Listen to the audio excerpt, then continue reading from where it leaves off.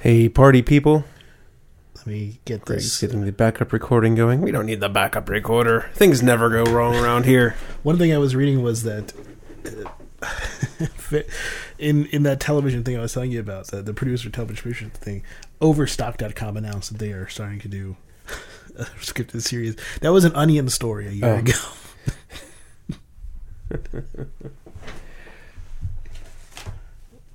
All this cleanup and you don't have a bottle opener. I don't, no. That is... Check in the Sierra Nevada box over there behind the Calvados. Are you going to take that home, or is that going to just sit here? I don't know what much of a use for it, except for, I don't know, making pate. It's good for livers. All right. What are we drinking? This is the Rubaeus. You picked this up and brought it over a few months ago. It's a pure raspberry ale. I was surprised when you brought it because when I went to Philly Beer Week back in 2008, I think it was, Founders had discontinued it, and I went to that Founders Beer Dinner. We talked about that really awesome 10-course tasting dinner, and it was like the last keg Rubaeus in existence, right? Because they switched over to a cherry beer using local cherries, right? And they shelved Rubaeus, and I had no idea they were making it again until you brought this bottle over. Well, they sure are, unless this was really old, but since it was bottled in 2014, I'm guessing it's not. Yeah, and maybe it was a lead into the beer we're having the main show, this Big Luscious. Maybe they had raspberries back in the house and decided to brew Rubaeus again or something like that. Don't know. It smells nice. You know what this reminded me of a little bit of his Au Courant. Okay. If my memory goes back that far. Right. I don't have any particular recollection of Au Courant, so... So did you listen to the Meeting of the Malts podcast at all? No, I didn't. Okay. It was pretty good. So I didn't talk to you too much about it on IM the other day. Even though you were asking some questions, I was a little busy. But it was a good event. It was a fundraising event for the Brewers of Pennsylvania.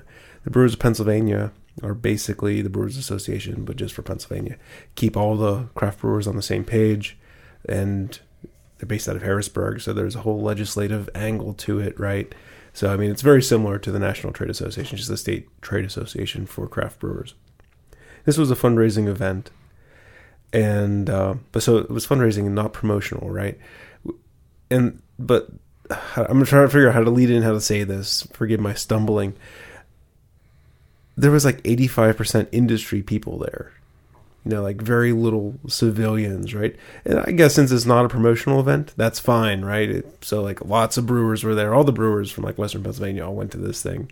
And then the other weird thing was because they're based out of Harrisburg and it says trade association, there was a lot of lawyers and lobbyists. There was that makes sense. Congressman there, but yeah, it was like... people you don't normally see at these beer events, right? I sat at a table where these two guys that are... They don't make themselves known. Well, they don't lie to you. And, they tell you who they are and what they're doing, right? Right, but if we went to... We've been at Savor, I'm sure there's been a lobbyist or two there. They just aren't there in the capacity as a lobbyist. Right. Well, like the two guys I sat at the table I was sitting at, they're trying to get the job for the Brewers of PA. They were claiming I guess they're going to re-choose, and their current lobbying firm has some conflicts of interest with brewers or something. So these guys are like, we don't have they were giving me a little bit of their elevator pitch, little spiel, and then guy gave me a card who does just insurance for craft brewers, and so he's an insurance agent specializing in alcohol insurance, and then this lawyer guy gave me a card, and he's for like, I mean, I guess, all this stuff, I don't know about the specific insurance guy, but like the law agency, the firm, I guess, specialized with getting brewers up and running and whatnot, that you pay the money, you don't have to deal with all that crazy bullshit all the paperwork that it takes to get a brewery running, right? So trading, all that hassle for some cash. Guess if you're funded to do that, it works fine. But yeah, so it was really weird because I haven't been to an event where like so many people were not brewers or beer lovers, but people who want to make money off the industry. It sounds a lot like what I'm doing with my company in March, which is we're having our summit, which is we get all these customers to come, and we try to get customers who come there to give some speeches about what they can do with the stuff. So it's sort of it's a 3-day thing or 4-day thing, kind of like CES in a sense, right? It's a platform to sell stuff, right, and bring everybody together and to sell stuff at the same time. You're doing an event, and you're bringing all these people together, some to give speeches on certain ways they do things, and some to sell different things that they have. Mm-hmm. So I'm sure you've been to those like events with your company, similar events. I don't know whether your company actually does an event of its own, but it certainly goes to search events. And I haven't gone in a company capacity, but we go to all kinds of trade shows and things like that. We don't have our own Avere Fest or anything like that. However, not to hijack the conversation too far, because I wasn't done about Brewers, Pennsylvania, but marketing is having this idea where, they always have these invite the people, pitch them stuff, and we've done it with happy hours and stuff like that, but now they want to have it at a brewery, so you're going to have a guy from Gartner or something like that talk about cloud storage. And since it's at a brewery, they were kicking around the idea of having me go and talk about beer for a little bit. Kind of say, hey, this is, he's our, works at, runs our IT, but he's also Jeff from Craft Beer Radio, and we're going to talk a little bit about beer too, so it's not just all sales pitch type stuff. And I just got a little bit more official the other day. I mean, I haven't booked a flight or anything yet, but I'm pretty sure I'm doing this, so that's kind of cool. That's cool. I wonder if I can get my company to do a physics panel, because there's some good physicists in Arizona. Lawrence Krauss is out there. Yeah, so I might be doing some freelance, or it's not really freelance work, but like marketing style work for the company. That's cool. I'm excited about it. I've only traveled once, and that was a couple months ago to set up that colo. Mm-hmm. So it'll be nice to. I'm not sure where the event's at or how many events they will be, but it's gonna be like an out and back thing. I'll fly out that day, have the dinner, mm-hmm. or the thing, probably fly back the next morning type stuff. Brewers of PA. So yeah, it was a good talk. Bob Batts was the host. There were some good conversations, and since it was very industry heavy, there was lots of questions about growth and sourcing ingredients and trademark and things like that. And those are a lot of questions that I don't know if you saw any of the questions I sent to Bob over Twitter. No. I wasn't. I sent him most of them at like 11:30 at night, so most people probably didn't off the notice timeline. Yeah, I saw that you had, but I think I was busy and I just never got around to looking at them. So he asked a few of my questions, and I was really curious about. We want to talk with Julia about growth and whatnot, right? The 20 by 20 type thing, and so they talked about that a little bit.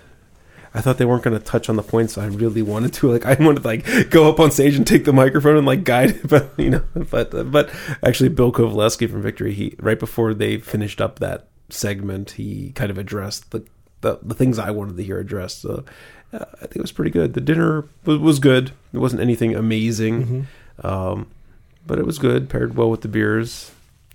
Like I said, I got to talk with a bunch of people. I met a few local brewers I haven't had the opportunity to meet yet. I met the guy Kyle from Milkman Brewing. Trying to think who else I haven't met previously. There's a couple guys that are still starting up, not necessarily local. A lot of people drove out from Harrisburg area for this thing. It was good. And then Dan invited us to cover the next event, which hasn't been publicly announced yet, but it's going to be out east. And I got to decide if it's worth doing the nearly 5-hour drive to get there to record it or not. It's kind of it's worth it in the manner of like how we've established ourselves with the Brewers Association. It would be nice to establish ourselves with another organization. That's kind of how I'm thinking about it, but we'll see. We shall see. I desperately searched Friday for a place that sells dry ice on a Saturday. Mm-hmm.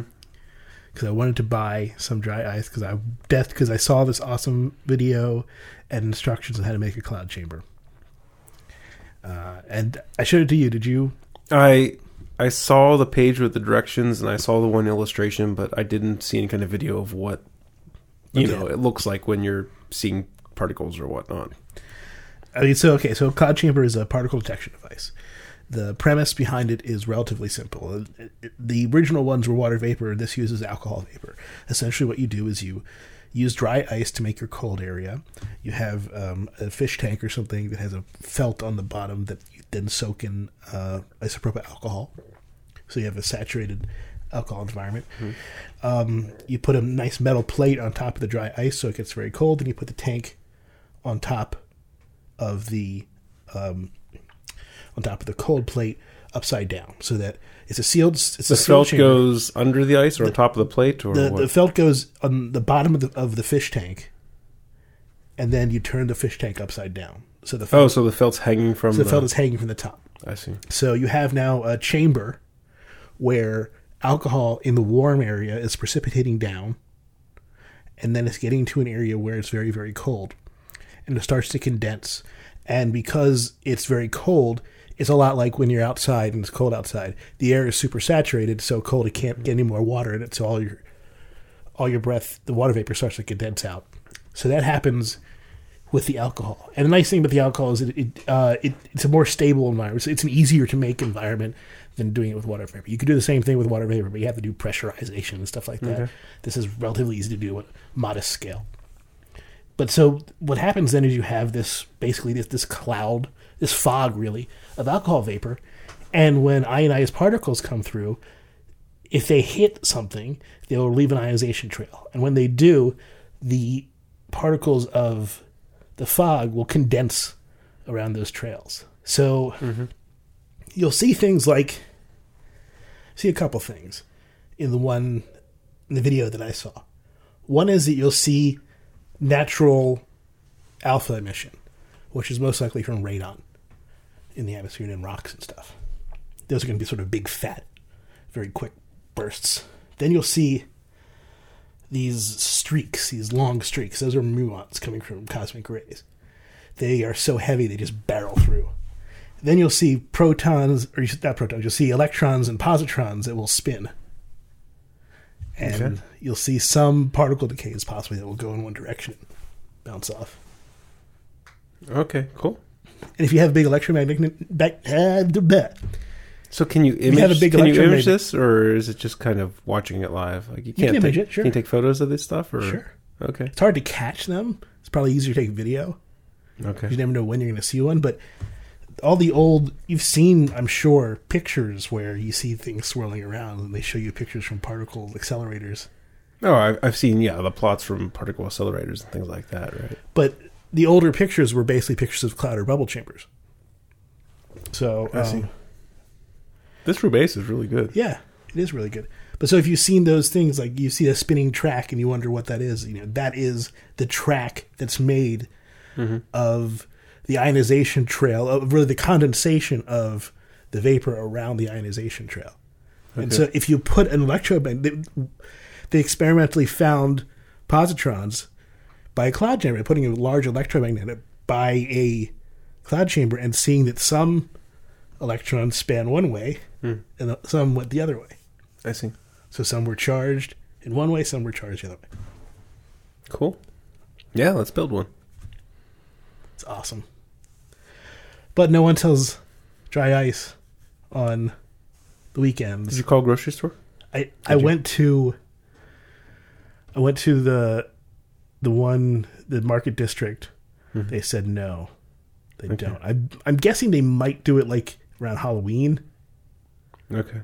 But no, they don't do it now. So yeah, I never like I told you on I never considered grocery stores until I had just read something. I'm trying to think of what I was reading, but I just was reading something about a conversation about dry ice, and someone suggested grocery stores, which is something I never considered. I was always told about a certain welding supply place that had it, right? And then you found another welding supply place. There's a couple ice places. Any place that makes ice, I think you can do it. Any place that does basically anything with pressurization, it's not too hard. In fact, you can make some of your own with just a pillowcase and a carbon dioxide fire extinguisher. It's just expensive, right? Because those things cost $50, and you're going to lose a lot, and you're not going to make nearly enough. I mean, getting them refilled is probably pretty cheap. So you would just need the extinguisher, but right. Yeah, I mean, it wasn't a very the dry ice that dude made was not thick and hard, right? It was very snow-like and crumbly, and it wouldn't have the same cooling.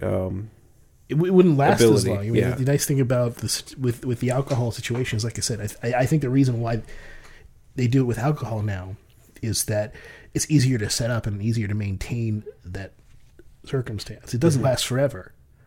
But you are creating sort of a thermodynamic non-equilibrium, and so it's just easier for that to take place with those ingredients. But stuff you can get off the shelf for the most part. Cool. So that's next week, if I get everything. Shouldn't be too hard, right? I just need I mean, I just looked briefly at the directions, right? You need to make a metal pan that's slightly bigger than the tank, right? I don't see why I couldn't just use a sheet pan. Yeah, probably.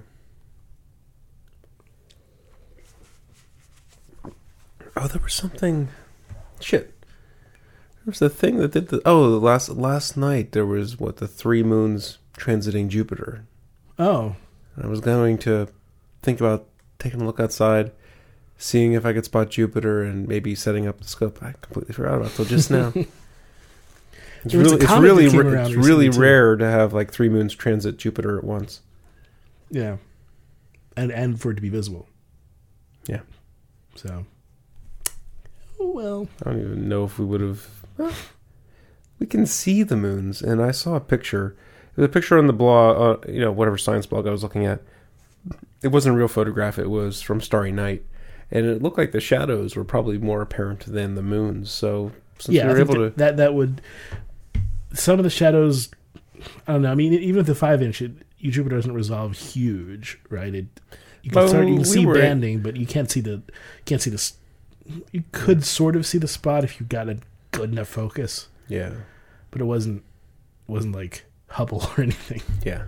So probably couldn't have seen the shadows with the 3.5-inch. And I forgot about it anyway, right? Yeah. So I don't even know if it was clear last night. No, it was snowing. Okay. It was snowing last night. So yeah, probably would have just been white. Yep, just like every time something cool happens in the sky. Yeah. Twitter. There were some Twitter things that happened. Oh. So there was the conversation that we had with Jason about words that we overuse. Oh, yeah. He's like turning into a new super fan. I think he just found the show, and he's very communicative. Well, that's awesome. Yeah, it's good. I'm not saying it's bad at all. It's like he came out of nowhere, and he's like talking to us like every day. It's like, hey, awesome. Yeah, absolutely. I encourage that. More power to you, Jason. But yeah, so Jason said that you say right a lot, and I just listened to the post show. I did some calculations. I started to write down the numbers. So Jeff says right it was a preliminary count. I'm not sure if I got it. And this is also during the post show. Is during the post show. Going to be more primed to vocal tics with more beers in you, right? Jeff says right.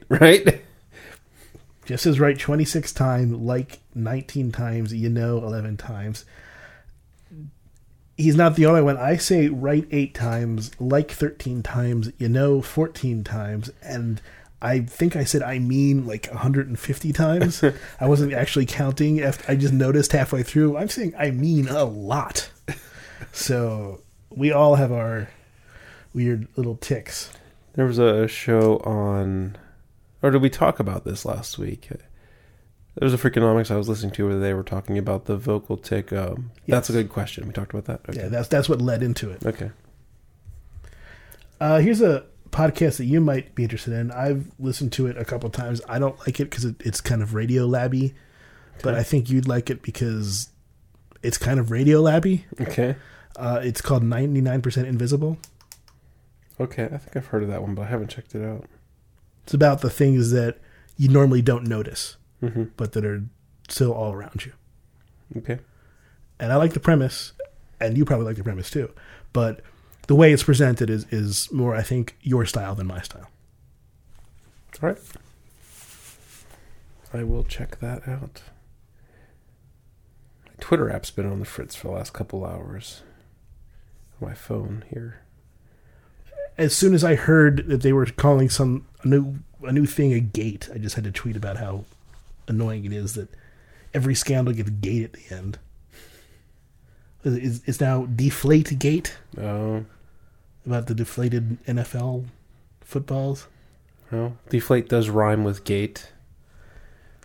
But then The underinflated football scandal doesn't have the same just buzz to it. the NFL scandal, the Patriot scandal. Well, that's every week. But everything doesn't need a gate. Benghazi Gate. I hear you. Imagine if Gate existed before Watergate. Mm-hmm. Well, Watergate would then be Watergate Gate. Because Watergate was a hotel. I hear you. It's overused, absolutely. But language evolves, right? And Yeah. it is shorthand for scandal. Yeah, I mean, your only hope is that it becomes so overused that it no longer seems clever. Yeah, my hope is that Because it's people. since scandals happen all the time, we should differentiate our scandals. I think Gate is too. It's too over-encompassing for the kind of scandals that we get. Not everything is a huge political scandal. I think the definition of gating, a word or an event, is just a synonym for scandal, and it has. This is me thinking of how I think of the word in common use in language. It's a synonym with scandal, but it's still thought to be a clever wordplay. And I'm waiting for it to be so overused that people don't think it's clever wordplay anymore. Well, it's reached that point for me. Well, it needs to reach that point for more people, so Yeah. it falls out of use. Yeah, I can only yell and shake my fist, and do it at platforms. Oh, it'll get overused and fall out. I mean, I accept favor. that that I can't change it. I'm just Sounds like you're going to Word Misuse Anonymous. I accept the things I cannot change. I think that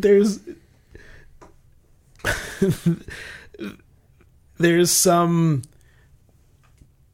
good thoughts in the Serenity Prayer, aren't there? I don't really know it, but sure. Give me the power to... Yeah, I mean, I know Yeah. a couple of the lines, roughly, but... Well, I mean, the part that you and I disagree with is mostly you don't get that from God. You get that from yourself. So, grant me the power to know the things I can't change. Yeah, I don't know, but the idea there is good. Don't overstep your bounds. Is basically what Serenity Prayer is. Right. And don't think you can, Right. because you're probably just going to get yourself in trouble. So, yeah, I think Gate will fall out of favor eventually. I hope so. I can't think of any examples right now, but there's been other examples of a certain wordplay getting, well, literally, right? Completely overused. Or, spoiler alert. Yes. Remember the last week tonight where they did that, they do that little segment, that little intermission. It's like, and now a bunch of clips of people saying spoiler alert for things that aren't spoiler alerts, So. I've noticed that Jump the Shark has really lost a lot of its power. Mm-hmm. People don't use that term anymore. It's kind of fallen out. Yeah, spoiler alert will fall out. Gate has a little bit more timelessness, but I still think it's going to run its course. And there'll be something new to annoy me. Gonna move on to the main show? How long have we been doing this? We're at 24 minutes. How can I bring this up without being a dick about it. No, without just it sounding like completely out of nowhere. Okay, you just made an appropriate segue. Now just start. I was looking at some really interesting science stuff that was coming out. One is this, I don't know if you saw this story about the quantum Cheshire cat scenario, where I didn't see that these one. guys managed to show that they could separate a neutron from its magnetic moment. Essentially have the neutron and the magnetic moment follow different paths and then meet up again. Okay. And then there was another experiment where just recently where they've been able to slow light in a vacuum. Okay. How do you slow light in a vacuum? Very carefully. But if it's a vacuum, what is the medium of slowing it? Because by vacuum means there's nothing there. What the theorists are doing, what the experimentalists are doing is they are way in front of what the theorists are doing. The experimentalists are showing that you can actually somewhat disentangle parts of what we consider the particle from itself. These fields, the quantum fields that all coalesce and turn into what we call a particle, what we call an electron, what we call a neutron, what we call a photon, are themselves able to be removed or manipulated in a certain sense to be separated from it, again, in some sense. Mm-hmm. It really shows how much physics is right now relying on experimentalists to push it forward. The theorists are all working on these big top-down, stringy or loopy scenarios, and the thing about that is it's kind of like throwing a huge comforter blanket on a piece of sand. Right? This piece of sand is probably under that blanket somewhere, but God knows where. That's a huge surface to try to search. Mm-hmm. These trying to put these arbitrary top-down solutions don't give you the kind of things that the experimentalists are finding. And it's true that all of the stuff that the experimentalists are doing is technically covered by the theory.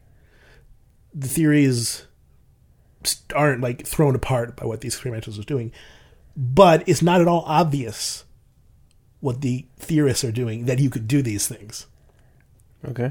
So it's just it struck me as very, very interesting because for a while theory was way ahead of what experimentalists are doing, and now the experimentalists are charging ahead full bore and not caring about what the theorists are saying. It's pretty cool. Okay. That's it. All right. I'm just trying to think back to how do you interact, or like slowing light in a vacuum? Because I understand slowing light in the gas mist thingy that they did before, right? Where they're able to slow it down in another atmosphere.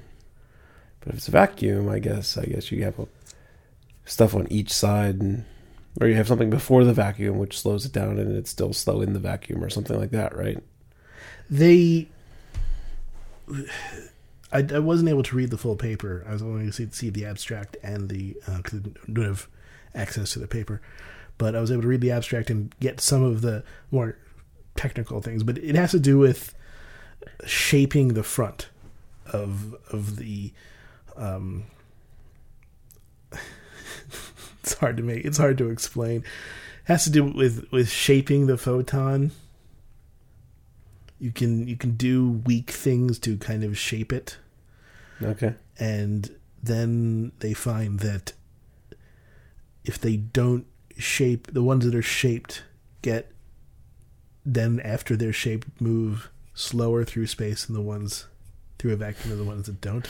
Making them more resistant, less aerodynamic, right? There's a really cool story on Science Friday this week. You might have seen. I also saw it on a science blog, but some researchers they use lasers to make the surface of metals hydrophobic. Oh yeah, I did see that. Yeah, And like super hydrophobic. yeah, actually, I haven't seen the video yet, but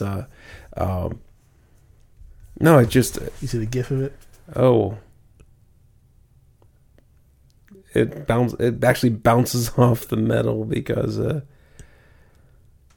wow. Yeah. So yeah, I mean, so they're using a femtosecond burst of lasers on this thing. It takes a long time to do a small surface area of it, but they say that it doesn't. It's with water, it does that. With oil, it has some repellents, but not as good, right? So they're going to work on their patent, their formula a little bit better to maybe come up with a surface area shape or something that is more general use. Because like if you're putting it in a frying pan, right? Yeah, but think about what you can do with materials to make them waterproof. Mm-hmm. Oh, yeah. I mean, that's the thing. Like, you start thinking about this stuff. You start thinking about, well, and surface texture is your water. Or imagine making a submarine out of that stuff. Yeah. Make the skin of a submarine out of that stuff. Built-in cavitation, essentially. Yeah, I mean, you wouldn't need much power to propel it through the water, right? I mean, you would have to get its inertial moment, I guess, moving, but there'd be no resistance. You have to do that, but there wouldn't be immediate resistance around the skin, but there would be resistance from the pressure. In front of it, yeah. Okay. So you'd have to still push it. You still have to cavitate your front to produce more of a least resistance. Right. They talked about, for airplane wings and tails, water wouldn't stick to it, so you wouldn't have to worry about icing. Mm-hmm. Frying pans, things like that. But one thing they didn't mention, they all talked about the process of the lasers. Ira didn't ask if the metallurgy came into play or whether this works on regular metals or different kinds of metals or if it was a very special metal. I think that it's a surface coating that will work on almost anything. I mean, I've seen similar things. There are plants that have some of these similar kind of barely macroscopic systems that will repel water. Yeah. And you can do coatings and stuff like that. I think it's just sort of, as long as you can etch it onto a particular coating, yeah, it should work. Right. It's pretty neat. It is pretty neat. It's just the shape. It's just the structure on the surface. The shape, for some reason, the surface tension of water does not like it. And it's incompatible with it. It's like, how a virus tries to bind with a receptor and you replace something out and the virus can't bind with it or whatnot, right? It's just another natural phenomenon like that where there's just something with it that the way water surface tension works. So I wonder how it works with soapy water. Because soapy water, you break the surface tension. Mm-hmm. Yeah, I mean, interesting to see. Like they said, it doesn't work as well with oils, right? So it wouldn't make a good frying pan now. It wouldn't make this amazing, most non-stick frying pan you've ever seen. I mean, it's probably still pretty good. It might even be as good as Teflon, right? Yeah. He didn't really go into detail about how well it functions with oils. Well, Teflon's, now they use better surfaces than Teflon because... Sure. Teflon's